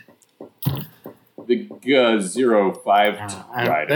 I don't know. And it's like, why would there not be an actual Ghost Rider in the year 2099? It's a generational thing. Right. And it's been going since 1 million BC or whatever that is. But now it's like, it's just it's the future, so it's a program. They took it all online, bro. Maybe this is that spirit just expressed through programs. They hacked the planet. Shut up. The whole planet. Great soundtrack for hackers. This was great for someone other than me. Somebody that enjoys all of the 2099 stuff. I remember getting all the original issues and like, this is so cool, and not lasting 2 issues for any of them.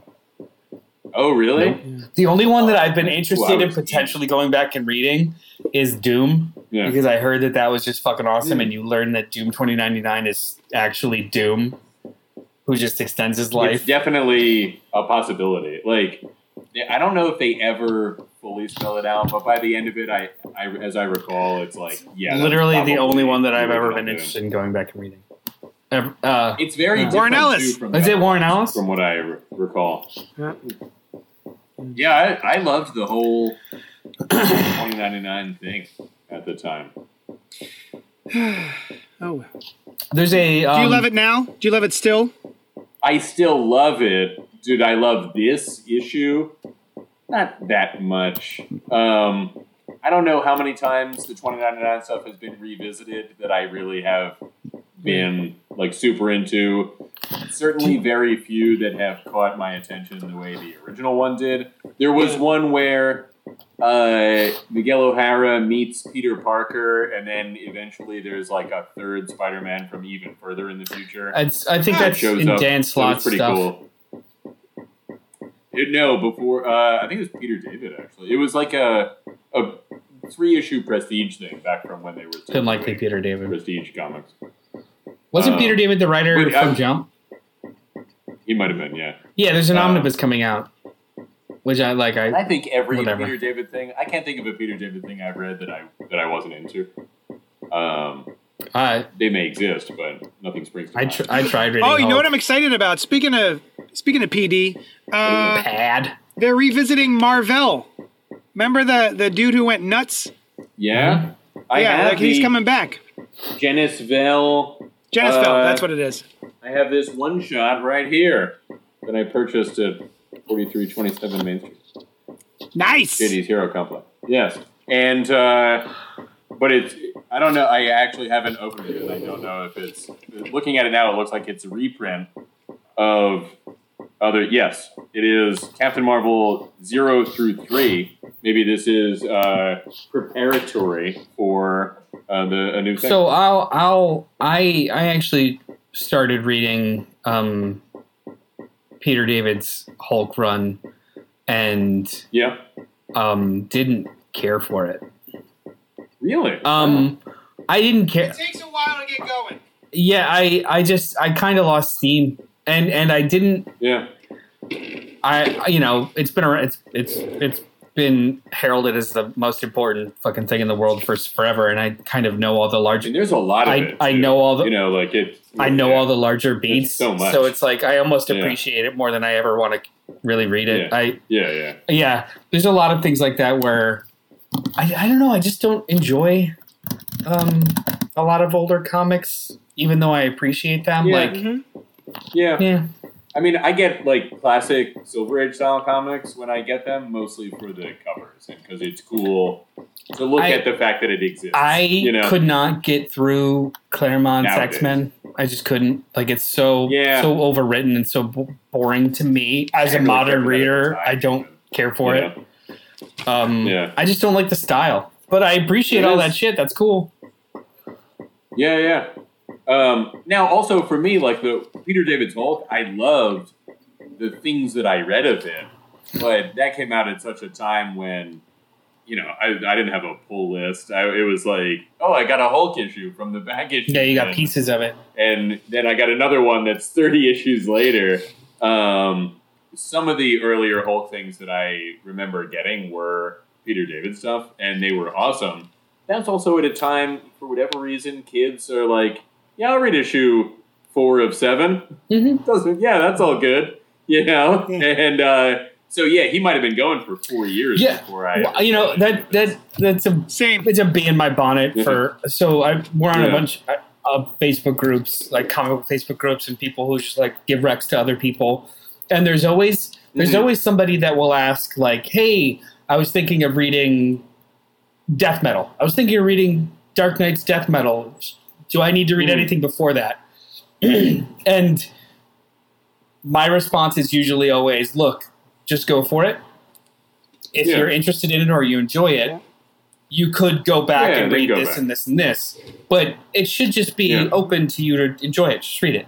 But there's always somebody that comes into the chat and just like, well, you got to start with Grant Morrison's entire Justice League run, which you'll never understand all the references unless you read Multiversity, all 45 issues of Batman, 3 events before it, 2 issues out of Final Crisis, 3 issues of the tie-ins, and then the entirety of, and it's just like, oh, fuck. Like, you can finally sit down. And then you can finally sit down to read the 4 issues that you're interested in. And I always found that the same thing in my shop. So infuriating. Like, just sample something.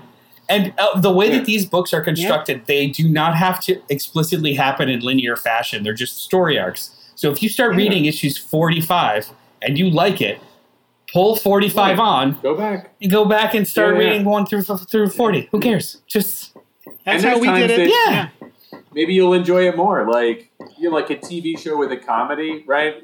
very beginning of sitcoms are rarely that funny, but once you've already seen the really good stuff and you go back and watch it, you're like, oh yeah, Peter. season 1 is pretty good because I know the characters. I want to for you. circle back to Peter David of it all. I started reading X Factor Investigations in issues because of Civil War tie-ins.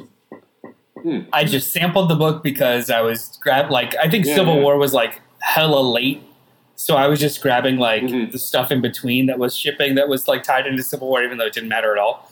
So I started reading like random issues of X Factor Investigations, so fucking good that I at the same time went back and started reading like I think I started picking up the trades for the 20 issues or whatever before that.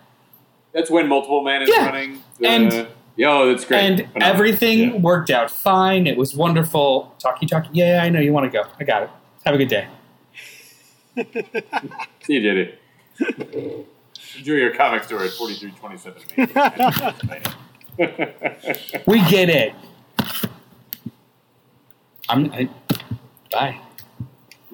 The talkie is over. I was just having fun with the gifts. I was letting you guys go. No, I could take a hint. Yeah. What were we talking about now? You enjoyed X Factor Investigations. That was a good comic. Yeah, a lot of Peter David stuff. Not all of it hits me, but the good Peter David stuff is really, really good. The Incredible Hulk problem is a problem. I also went back to read from the beginning of Peter David's run, and I was like, oh no. Oh, geez. But I do remember in the middle of that run is when I kind of jumped into it, and I loved it. That's early in his career, right? That's him getting the idea of how to write a really good comics. Yeah. Right? I did love his X Factor stuff. I liked his... that may have been before. That was before it was. I don't know. Oh, never mind. I love Peter David, though. He's a writer that I will... Yeah.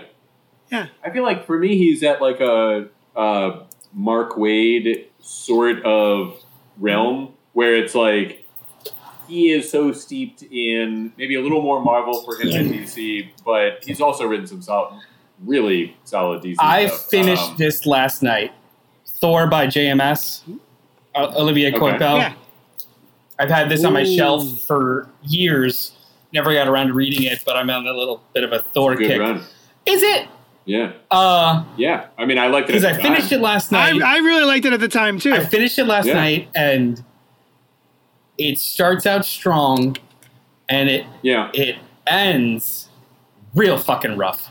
That's with Rain or like Norman Osborn is taking over. They don't even touch on that shit. Like, it literally ends in the middle of like an arc of sorts where all of the Asgardians are on Latveria, and Thor is still exiled, and he just gets Sif back, and then it's just like Donald Blake's in the hospital, okay, and then it literally fucking ends. And a lot of the dialogue is super cringy. Like, it does not hold up. It's hella cringy. Like, there's a bunch of Volstagg dick jokes, and it's just like, yeah. Like, there's a whole scene of him being naked, and there's like 10 jokes about this is why they call him Volstagg the Great, and then Sif not being able to look away, and it's just like, this is so gross. Like, this is just cringy gross. What's gross about a phenomenal penis? The fact that like the butt of the joke is that the woman can't stop staring, and it'll take her long to avert her eyes because it's so big. It's a cringy. Comes along and he's like, it's a cringy fucking joke. You like my erection selection? But it's just it ends in such a whimper, and it doesn't complete the story arc, and it's just like, I don't remember that ending at all. Left, whenever I think of how cool it was, it's the beginning. Same. Yeah, I guess I didn't finish it. It's not good. I may not have either. It was so it was so disheartening that I'm just like, maybe I could sell this. It's out of print. Like, I will never revisit this. Don't tell those people that. But I think Peter David is like a Mark Waid kind of like steeped in the comics of the universe that they're saying that they're telling stories in, and like just telling very true to that character, fun, great, kind of iconic style comic storytelling, which I love. Robin Monroe Jr. is in the chat saying, have you listened to the Batman podcast on Spotify? It knocked Rogan off of the #1 spot. No, I canceled my Spotify subscription, and now I use Tidal. Never had a Spotify subscription. Yeah. What? I don't. What's the Batman podcast? I guess it's like a. It's a radio play. It's like a story. Audio. It's not It's a radio play. Yeah. Radio play. Yeah. Yeah. That sounds cool. I think they had. I wonder if I could find it on Audible or something. Well, they had them on HBO Max also. The last really? radio play they had on HBO Max, you could just like turn it on and play, and it was just like a screen and it played on. That was the 30s radio one with new actors and stuff, and then a Batman. Yeah, a Batman. Yeah. Thing? Or, Oh, that's cool. Wait a minute. Is this Spotify exclusive? It was a 30s. Yeah, it was a 30s. It was a new radio. It was a new story that took place in 1930s version of Batman as a radio play. I see. That's cool. Yeah. So it's new. It's not a redo of. I'm sorry, I said that all right. It's not a redo. It was new. And then the stuff that they're referring to, Robert Monroe's referring to, it's not Spotify exclusive, I don't think.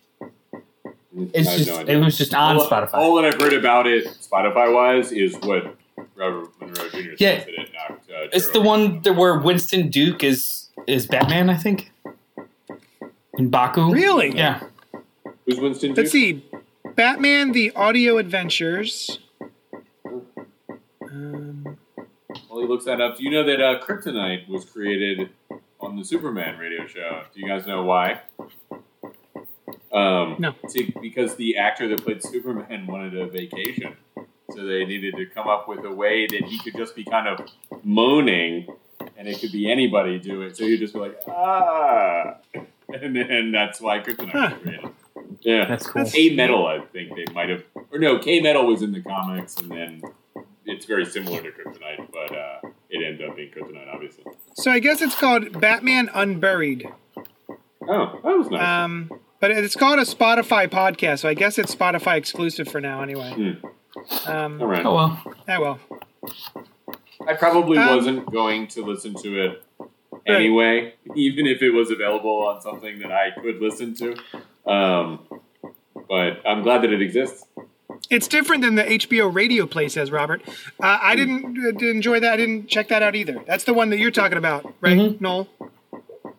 Yes. Nice. Okay, cool. Maybe I'll check that out. Probably not, though. Probably not. I still have to catch up on Firepower. Yeah. That's going to be my excuse for everything I don't do. Do not sleep until you catch up on Firepower. Do not watch anything else, at least. You can do normal bodily functions like sleep. Can I rewatch all of Ozark? That's fine, but I'd at least hold Firepower. In the pantheon of stressful shows to like start watching, I think Ozark comes after Better Call Saul because I want to catch up on that first. Oh, okay. Listen, Ozark is way quicker than Better. You got so much Better Call Saul. You can blow through Ozark. I mean, Better Call Saul is only. I have no idea how many Better Call Sauls there are. You could have like 3 episodes. It's 2 more. I mean, yeah, there only is like 5 episodes left, but it's only 2 more seasons, and the seasons are only like 8 episodes apiece. So it's not like that much. Oh.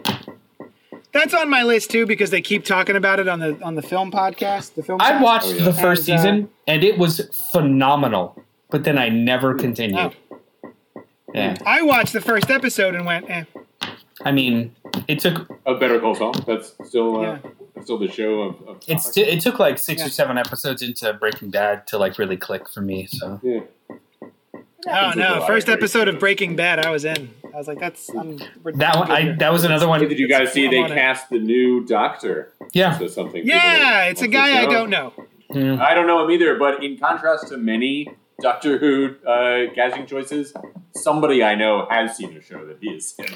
You know, a lot of times it's like somebody not at all, but our friend Rob Patey said that he liked him in Sex Education, and another friend of mine said he liked him.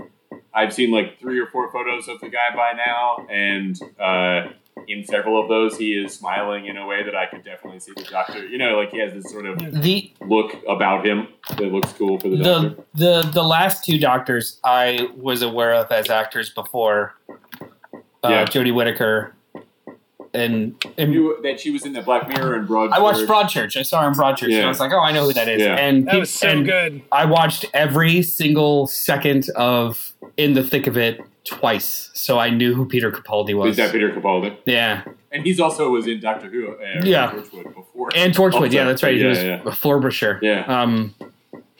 But yeah, those are the only two. Other than that, I'm always expecting the Doctor Who new person to be someone I've never seen or seen with it before. Whenever people are like, oh, I wonder if it's going to be this person, it's like, I can almost guarantee you the fact that you know that person well enough it won't be. means that it's not going to be that person. It right.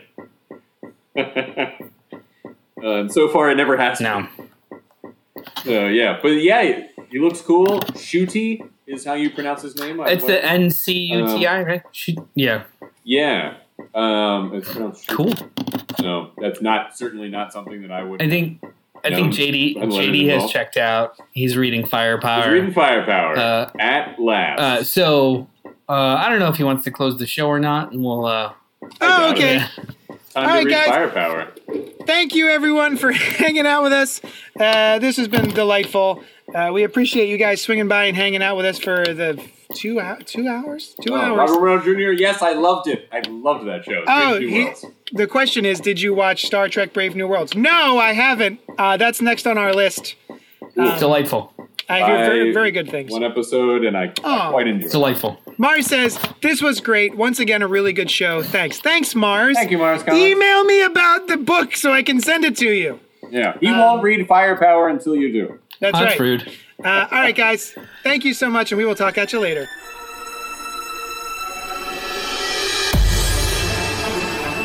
Thanks so much for listening to Spoiler Alert. Check out all our shows, including the Cannibal Horrorcast, where we review classic and contemporary horror. Oh, it's so spooky! And Gutter Talk with the Black Tribbles, recorded live every week at Johnny Destructo's Hero Complex in Manayunk, PA.